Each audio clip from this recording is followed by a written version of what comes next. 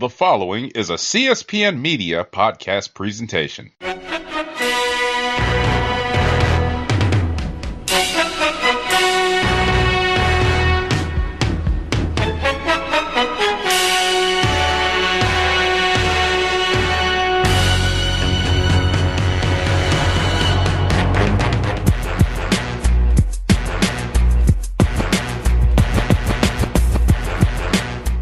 Hello, and welcome to Know the Score.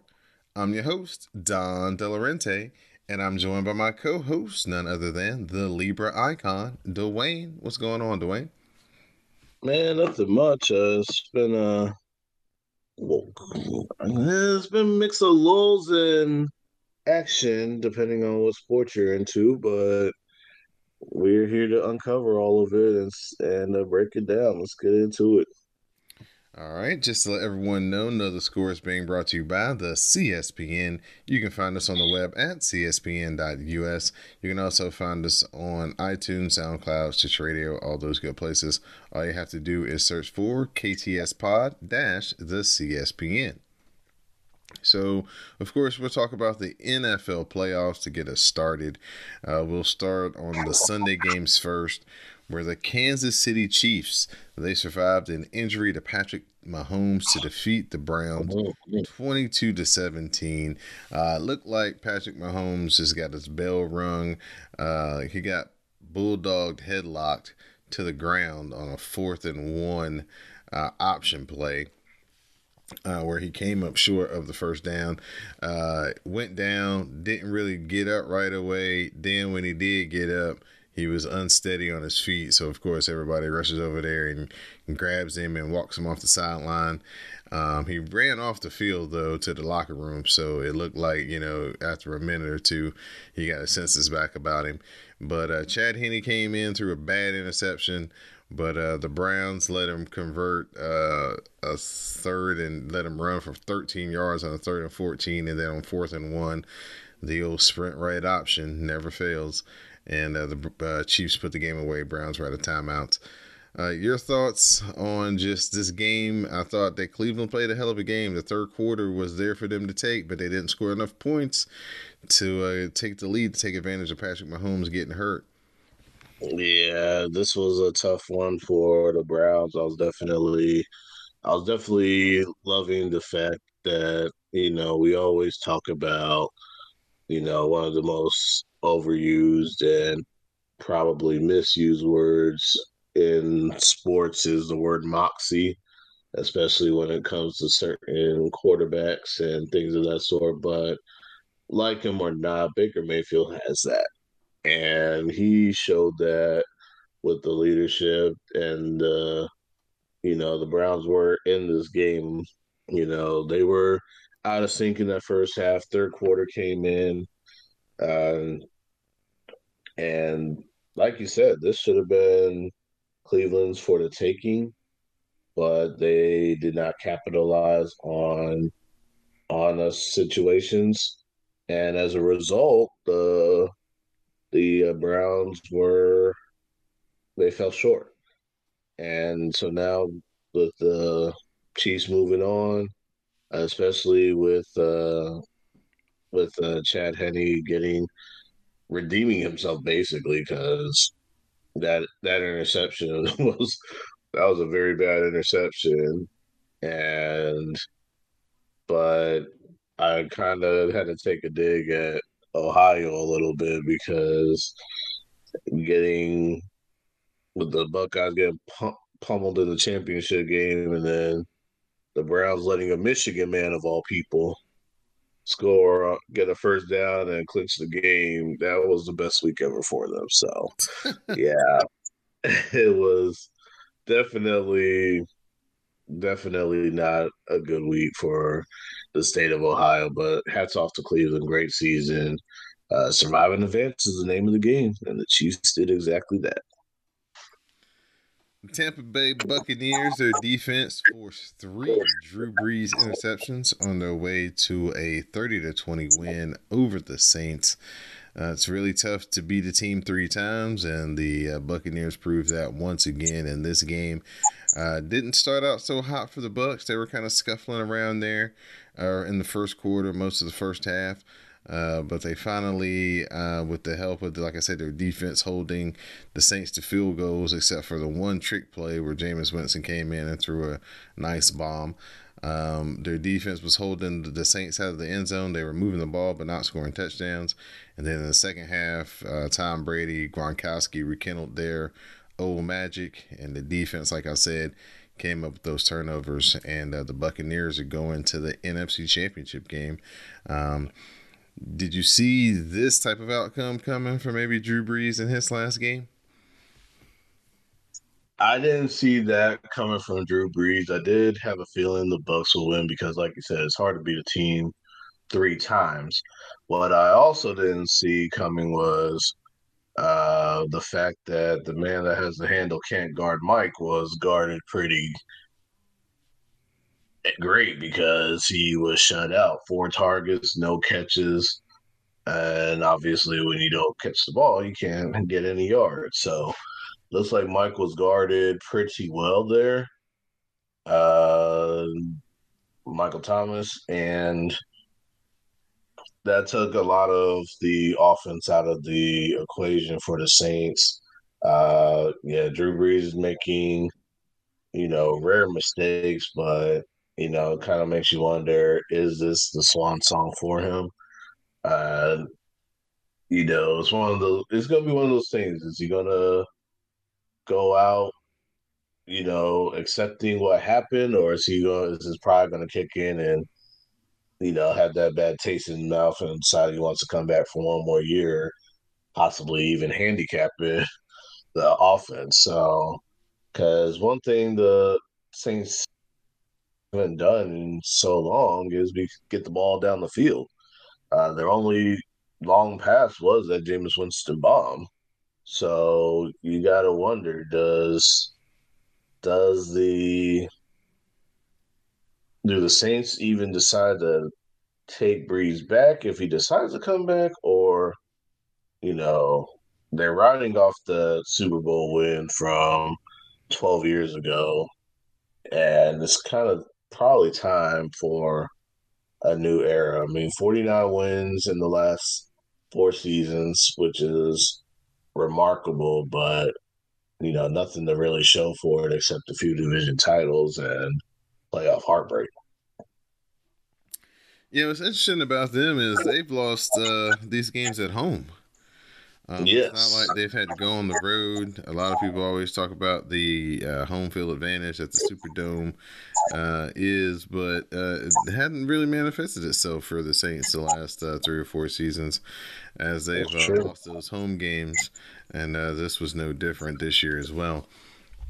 We move on to the Saturday games, where Aaron Rodgers had 296 yards passing and 2 touchdowns as the Packers defeated the Rams 32-18, and they prepare to host the NFC Championship game for the first time in Aaron Rodgers' career. Um, like I said, like I've always said about Sean McVay, if you can shut his running game down and hold his running game to nothing, then you basically can shut them down. And Jared Goff, his stats were amazing. He was 21 for 27, completion percentage through the roof, 447 yards. So basically, they're dinking and dunking. They weren't even throwing for 10 yards of completion. So, yeah, just the Packers defense just smothered them, and Aaron Rodgers was on point. One long touchdown pass, a touchdown run as well. Packers, how do you feel they're looking? They've been kind of under the radar. They've been the best team in the NFC for a while now. We've known that, they're going to have this home field advantage. But how do you feel their chances are going up against Brady in this game? I think they have a great chance. No, we know, they worked this hard to get home field advantage. They haven't really been talked about that much, and they have put up some great numbers. I even said, as soon as the season was over. We get on these playoff bandwagons when teams are on the couch. I was putting my ticket for the Packers bandwagon on this one. So um, Aaron Rodgers has definitely gelled with Matt LaFleur since LaFleur has arrived. They have had some great success together. So to get home field advantage, Lambeau Field. Uh, I'll say for most, Tom Brady, Rob Gronkowski, they got the cold weather experience, but how's the rest of the team going to fare? Because that cold weather can be a psychological edge, and we'll have to see how the other players adapt to it. But it's going to be a very entertaining game. I can't wait to see what happens. Uh, but I do like the Packers having a great chance winning at home. And the Buffalo Bills, behind a 104-yard interception return, as they defeat the Baltimore Ravens 17-3. Lamar Jackson got knocked out of the game with a concussion late in the third quarter. But yeah, the story of the game was basically Justin Tucker missing a field goal in the first quarter, and then in the third quarter in the red zone area, it looks like the Ravens are at least going to tie the game up. Nope, it's a pick six, and the game turns just like that on an instant. Yeah, this was definitely great game planning by Sean McDermott. Their game plan was to not let Lamar Jackson beat them. And he, especially with the legs, so they played a lot of zone defense. So a lot of zone defense, a lot of spies. Tremaine Edmonds did a great job keeping his eyes on Lamar Jackson. And you always alluded to those outside throws that Lamar needs to work on, and that he basically got exposed for not being able to make those outside throws. There was a couple plays where Jackson missed a deep ball, and Huntley had Hollywood Brown wide open, and he missed him, which really could have turned the game on his head. Um, but at the end of the day, the Bills defense has been really, really great. Uh, I can't wait to see what McDermott has planned for the Chiefs on Sunday. Josh Allen, Stephon Diggs. I think having a great receiver like Diggs is what Josh Allen needed, and his accuracy has just been off the charts, which was his Achilles heel. But he's been able to turn that around and put up some great great numbers. Yeah, he's definitely proved that you can improve your accuracy. A lot of people were like, no, that's not something that you can develop. That's either you have it or you don't. But he's definitely proved that it's something that can be coached up. So let's turn our attention to the Chiefs and the Bills. They did have a game earlier this year. It was one of the first games to get affected by COVID. It got moved to like a Tuesday. And the Bills that day decided to take the slow route of death as they basically played a bunch of two deep, let Clyde Edwards-Helaire get as many yards as he wanted. They did a good job of not letting Kansas City get behind them, but they couldn't stop Travis Kelce from catching everything in front of them.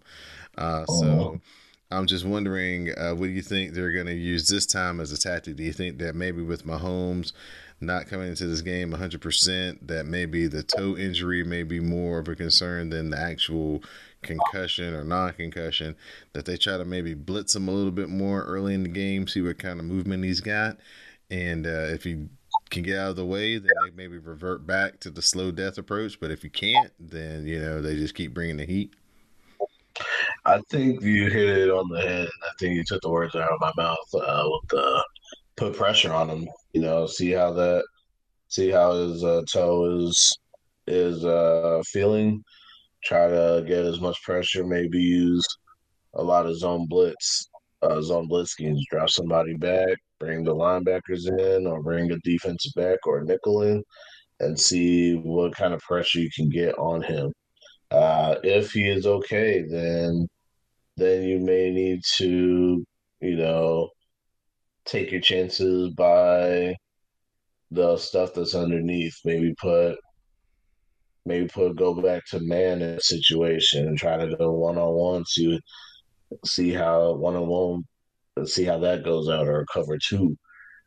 It's gonna be a game of chess really between the mentor Andy Reid and the pupil Sean McDermott because McDermott's off that coaching tree, so there's going to be a lot of similarities in what the the offensive schemes and defensive schemes are. So we just have to see how this plays out. Now, when we get to this particular weekend in the season, the NFL jobs start getting filled as the hiring season has been in full effect. So I'll run through the list of who's gotten hired, and then we'll delve into the deeper conversation. Atlanta hired former Titans offensive coordinator Arthur Smith. The Jets have hired former 49ers defensive coordinator Robert Saleh. Jacksonville, they hired former Ohio State head coach Urban Meyer. The Chargers hired former Rams defensive coordinator Brandon Staley. The Eagles hired former Colts quarterback coach Nick Sirianni. And the Lions hired former Saints tight end coach Dan Campbell. Now, I see a tight ends coach, quarterbacks coach, a guy who wasn't even in the NFL, a defensive coordinator for one season, and an offensive coordinator for 3 seasons, all got hired. And all of those people were all white, and all of those people are less qualified at their positions to get hired than Eric Bieniemy is. So that begs to differ. What's the holdup? Why isn't Eric Bieniemy already snatched up? Well, there's a couple of things that are kind of working against Eric Bieniemy. One, he's still playing. His team's still good. So there's certain rules that you can only have so much contact because the team you're working for has to allow you to get interviewed. The NFL has to allow you to make the interview and all that. So they actually went out of their way this week to waive all of those provisions so Eric Bieniemy could talk to the Texans. The Texans have the very last job available for this coaching round, and it seems like it may come down to the Bills offensive coordinator Brian Daboll and Eric Bieniemy, and it may come down to who gets eliminated first. So your thoughts, Mr. Libra Icon, on Eric Bieniemy, the most qualified coordinator. He's got the offense. He got the coordinator of the year position this year, but he's still out here. Hasn't been offered a job, and doesn't look like, unless the Texans can, pull something out here, it looks like he's going to get a job in this hiring season. Well, does anybody really want to go to Houston right now with all the uncertainty and all the toxic environment that's been going on? That's really a job that nobody wants. But that's another story. Back to the question. So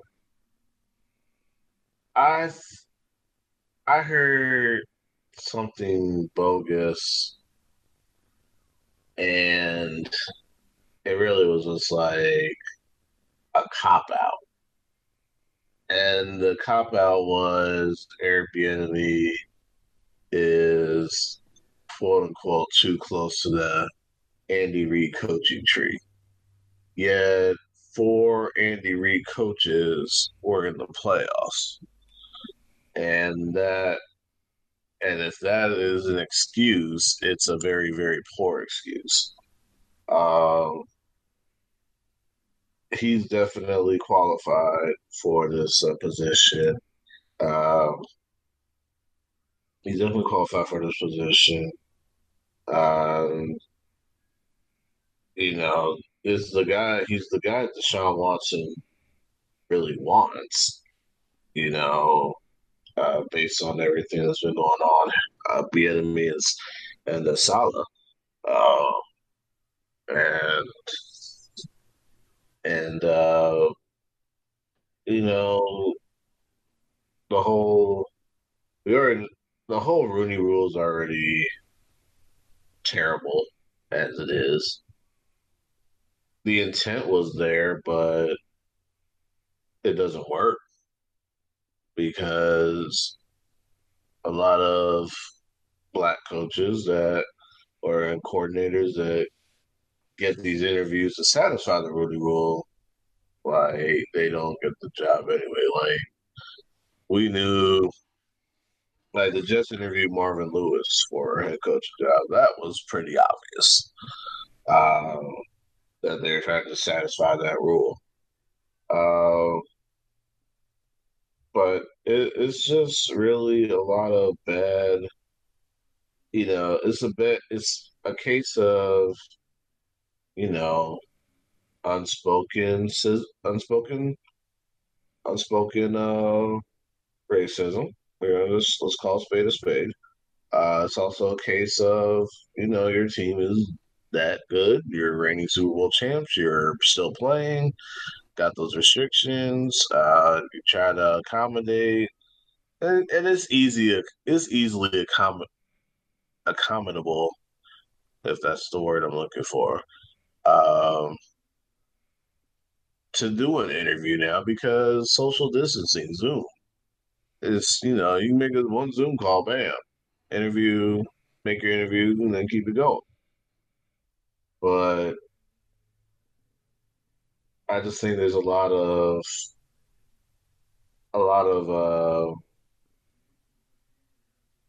bogusness going on in regards to that. Uh, I'll give Arthur Smith all the credit in the world. Anybody that can resurrect Ryan Tannehill deserves a head coaching job. I don't care who it is. Matt LaFleur did it. Arthur Smith continued to do it. So hats off to them. Um, Robert Sala, you know, I love that hire for the Jets. Uh, Definitely got the energy, and he actually has Matt LaFleur's brother going with him as the Jets OC. So, and then I do love that D'Amico Ryans is going to be the new defensive coordinator for the 49ers as well at the age of 36. So that's a good job for him. But Bieniemy, I hope he gets the Texans job, even though it's probably one of the worst jobs to have right now. But I think if he does get it, that will keep the Deshaun Watson saga. That'll probably solve the Deshaun Watson saga. And hopefully Watson will come around and continue to stay and play for the guy that he originally wanted to come to Houston anyway. Well, the scenario that I've been looking at is this. The Texans do something different. They go their own way, which they have their own right to do. And then let's say the Chiefs win the Super Bowl again. So Andy Reid has now gone back to back. Well, let's say Andy Reid is like, okay, you know what? I've gotten to the mountaintop, twice. I'm going to just go take it to the house. And I want Eric Bieniemy to take the job here. And they just pass the torch right on over to Eric Bieniemy. He ain't got to go rebuild nothing. It's already there. All he got to do is just keep it in between the ditches. Here's your quarterback. Here's your defense. Here's everything you need. Andy Reid come back in like 2 or 3 years after he, gets his, get some rest and coaches somebody different. Mm-hmm. I could see Andy Reid doing that. Yeah, yeah. He's that type of man. He's away for a little bit. Then it's like, okay, I missed the game. I want to come back. Right. I think that it could definitely work that way. Just hand him the torches, hand him the keys to the team, and just be like, here you go, brother. Since nobody wanted to give it to you and hire you straight out, we already know you here. So just take this over. Here you go. Because it could be like a Bill Walsh to George Seifert type of deal where you know you wait your time and then all of a sudden he just passes this dynasty over to you. I mean, George Seifert was able to get 2 Super Bowls out the deal. Right. And then he went to Carolina and was exposed. Yeah, yeah, but you guess what? He's still a 2-time Super Bowl champion. He is. He is.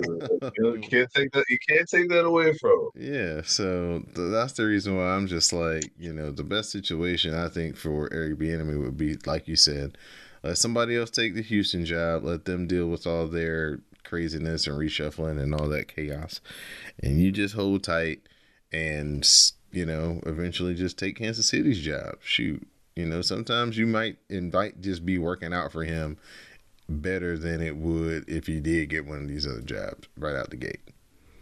Yeah. Yeah, that makes sense. I could see that.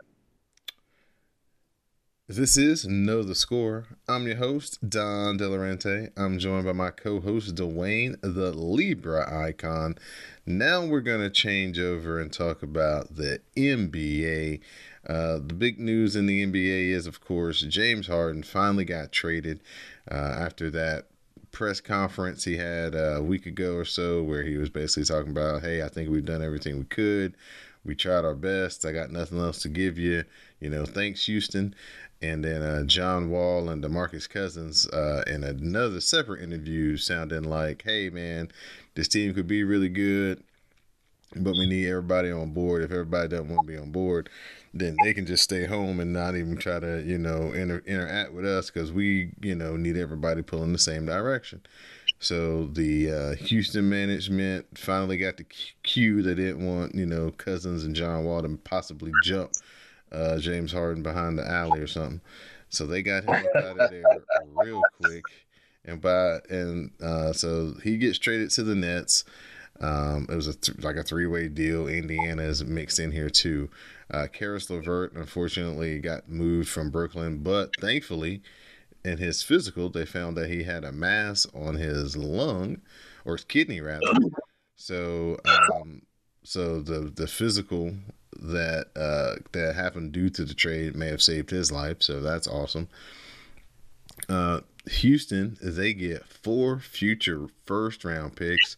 They're hoping that they get like the Boston Celtics situation from a few years back, where they did those deals for the aging Garnett and Paul Pierce and got all those deferred first-round picks. And then when it came time for that stuff to come due, they were able to get Jason Tatum and then Jaylen Brown back-to-back years.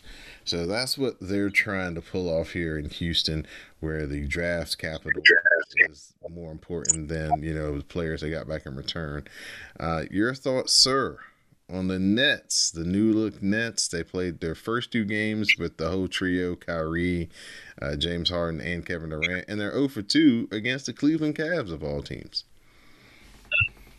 This does happen from time to time where a team that is coming into a new team is formed, a new trio where you got to figure out who gets the ball, who shares the ball. We've seen this some of the big threes of the past. We saw with the Miami Heat, they had some games against teams where they were supposed to beat, but they didn't. But we saw them gel and eventually, get their dynasty going. Same with, even Golden State, they had to take their lumps early on, and the Lakers got out to a slow start. So before the bubble restarted and everything came together and they won their championship. But for me, I think this is going to be the same scenario. I mean, yeah, you lose 2 games to the Cavaliers, but uh, it's still going to be a long season, depending on how things go, of course. but once the second half of the schedule is released, we'll see how that plays out as well. Um, so my thing is, it's early. This was the first time all three were together. Kyrie was out for his reasons, and so Harden and Durant rekindled that old partnership they had in OKC. Things look good. Now you got all three together, and they'll figure it out. So I think they'll figure it out. They're built to go make a deep run in the playoffs, but you got to play the game, and we'll see what happens.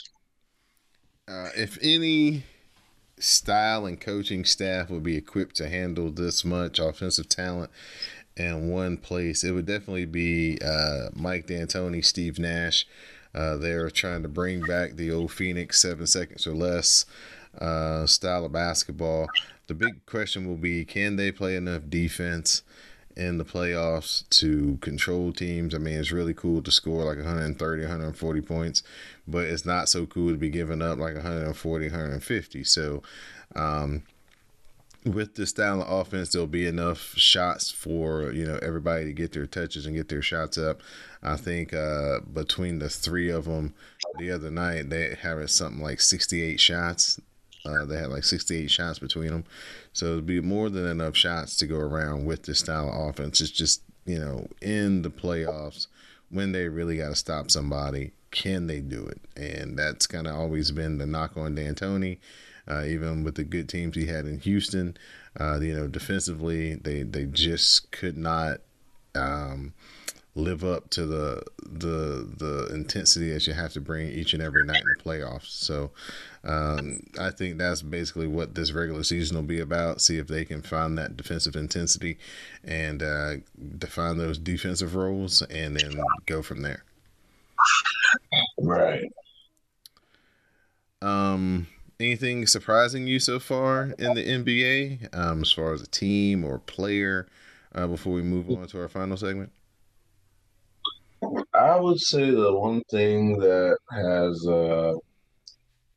I've been most impressed with is Gordon Hayward.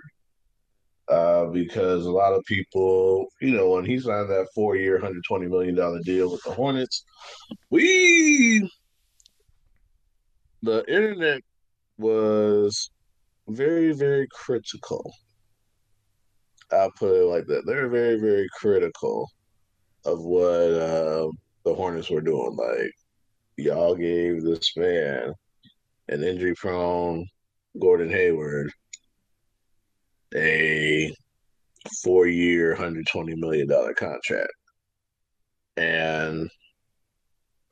But Hayward has so far made dues on this investment, because he has only missed one game this season, and he's missed one game this season. He's averaging 23.1 points, 5.1 rebounds, 3.7 assists.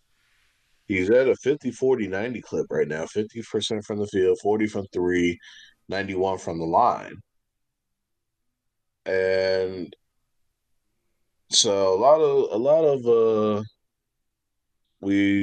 of people kind of assume that, you know, because of the injury that happened in Boston, he wasn't really the same player in Boston. And then the Hornets give him this money, and they just didn't think he would be playing as well. So that's probably the biggest surprise for me. And the Hornets are, in the mix for that. They're in the mix for the playoff spot. The Knicks are playing well under Tibbs, uh, and by 8 and 9, that's actually well for Knicks standards right now. I mean, normally at the 17 game point, we're talking about the Knicks at least 3 and 14. So shout out to the Knicks there. Uh, And then the Jazz, they're right up there with the Clippers and the Lakers. They're playing very well too. So those those are the big surprises, the big storylines right now. Um, I'll say one thing about the Lakers though, even though they're 12-4, they have not won a game against their division. Uh, and even though they've only played two division games, one with Golden State and one with the Clippers, they have not won either one of those yet.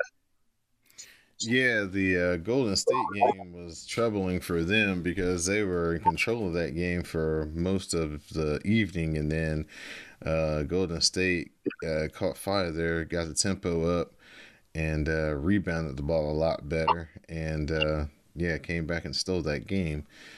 So yeah, that's definitely got to be a little bit of a worry for the Lakers going forward. In our last segment here, we're going to talk about in memory of, because man, baseball has been hit hard over the past 2 weeks as we've lost Tommy Lasorda, Los Angeles Dodgers manager for over 20 seasons.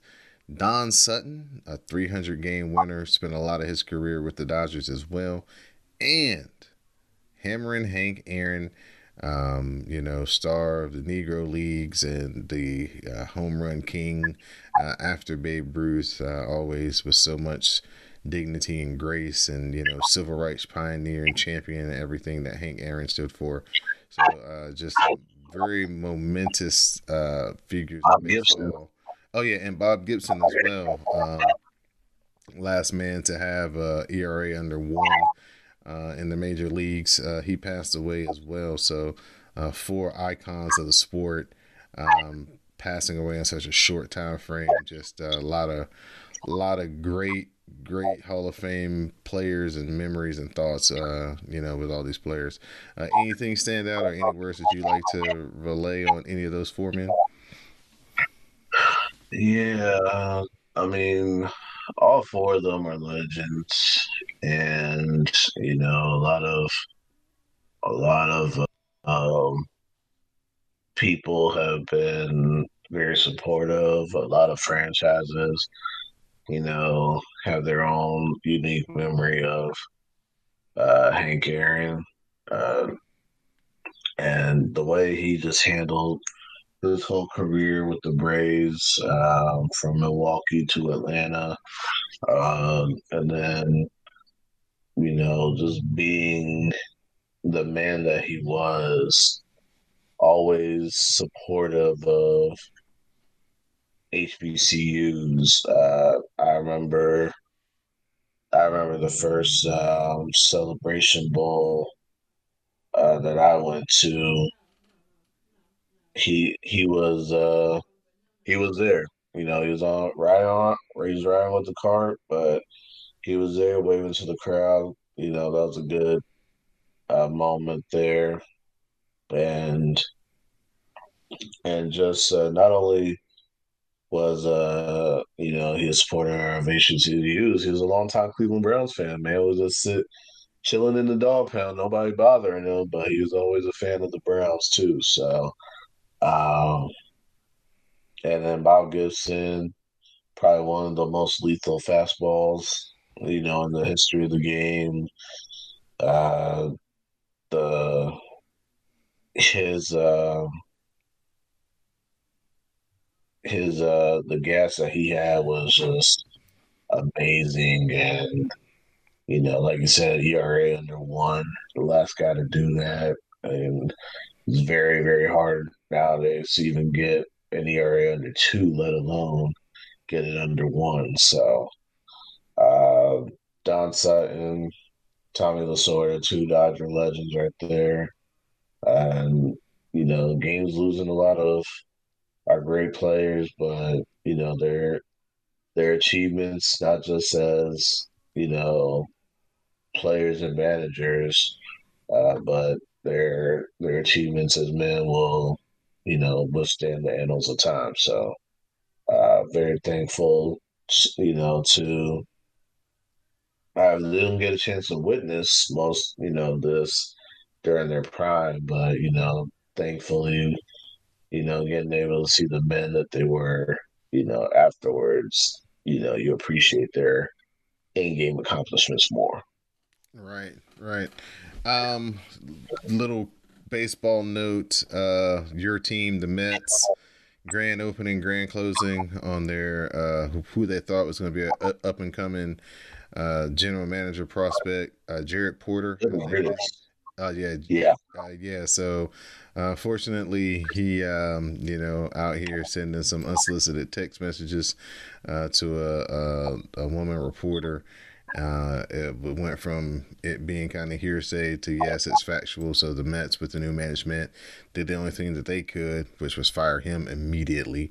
So now they're looking for a new general manager, and Um, also, Actually, they're going to be looking next off season. They're going to just let they Sandy run the show. okay, one more year with old Sandy, huh? Yep. And then George Springer, he signed with the Toronto Blue Jays. So it looks like the Blue Jays seem to be an attractive team to people out here in Major League Baseball this year after getting a little taste of the revised Major League playoffs that they had this past season.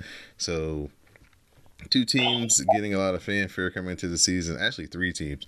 Chicago White Sox. I think a lot of people are excited about what the White Sox are going to do this year. The Toronto Blue Jays and the Padres. A lot of people are excited about the Padres. They look like they have a budding superstar in Fernando Tatis Jr. Hey, there's a fourth team there. Who, sir? The Mets. Oh, I didn't. Oh, yeah, because y'all made the trade for the kid from Indoor. Cleveland. Yeah, Lindor, very slick fielding infielder, good bat as well. So the Mets have a lot of buzz surrounding them on the field and off the field as well. So it would be very interesting to see how things shape up for this Major League Baseball. Pitchers and catchers report in about 20 or so days. So things will be getting cranked up around Florida and Arizona as teams get ready to start their spring training. So at this point, Libra Icon, I'm gonna turn it over to you for your final thoughts and your shout outs and thank yous. All right. Shout out to you, Don. Thanks for having me as always. Shout out to all the listeners, all the CSPN family.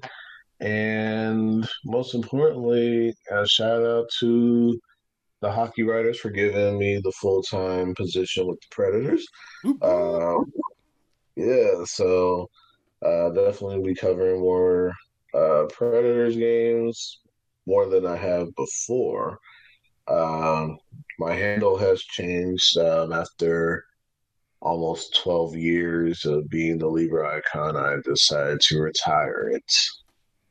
And so my new handle is basically my initials, DAD JR Jr., as I named that to my dad, 84, the year I was born. So DADJR 84 is my new handle. Um, Still going to be regularly posting there. D Dunham Jr. will be where you'll get most of my sports insight, as well as I'll be sharing the posts that I make from the Hockey Writers, working on a few other things as well, uh, media wise, but I'll keep you posted on that. My final thoughts would be, let's see, I got a couple, but I'm gonna go with we'll stick with hockey. We're gonna stick with hockey. So a lot of COVID's been running a little rampant in the NHL to start this 56 game sprint to the playoffs. Um, the Predators actually had to postpone a game with the Carolina Hurricanes because it turned out that several members of the Hurricanes organization got hit with COVID. Hurricanes actually their shut down the team operations for a little bit to get this under control. That's similar to the Hurricanes, the Predators had to play a team that was just getting over their COVID issues, the Dallas Stars, who missed their first few games of the season. They actually had their first game of the season where they raised their Western Conference banner uh, in Dallas. Stars actually ended up winning that game 7-0. So we kind of touched on this, when the NBA teams are starting to get hit a little bit with this virus, and I said that with the NBA and NHL teams that have dual occupancy, this is not going to be something that's going to be, you know, Mm-hmm. easy to manage. So, the teams that have NBA and NHL tenants are probably the most at risk right now, or, if they share an arena with a college team like the Bucks and Marquette or the Hurricanes and NC State, or in Philly, you got the Flyers, the Sixers, and Villanova, unless Villanova's going to just play all their games on campus. Um, those are some major issues right there, and this is not something that's going to go away. So, as safe as you can be, you got to be ultra careful, with all the things that are happening right now. Yeah, for sure. Definitely. College basketball and the NHL right now are definitely getting hit the hardest when it comes to the recent outbreaks of COVID and missing games and having to cancel and rearrange schedules and things of that sort. So, yeah, definitely a difficult time for those two sports.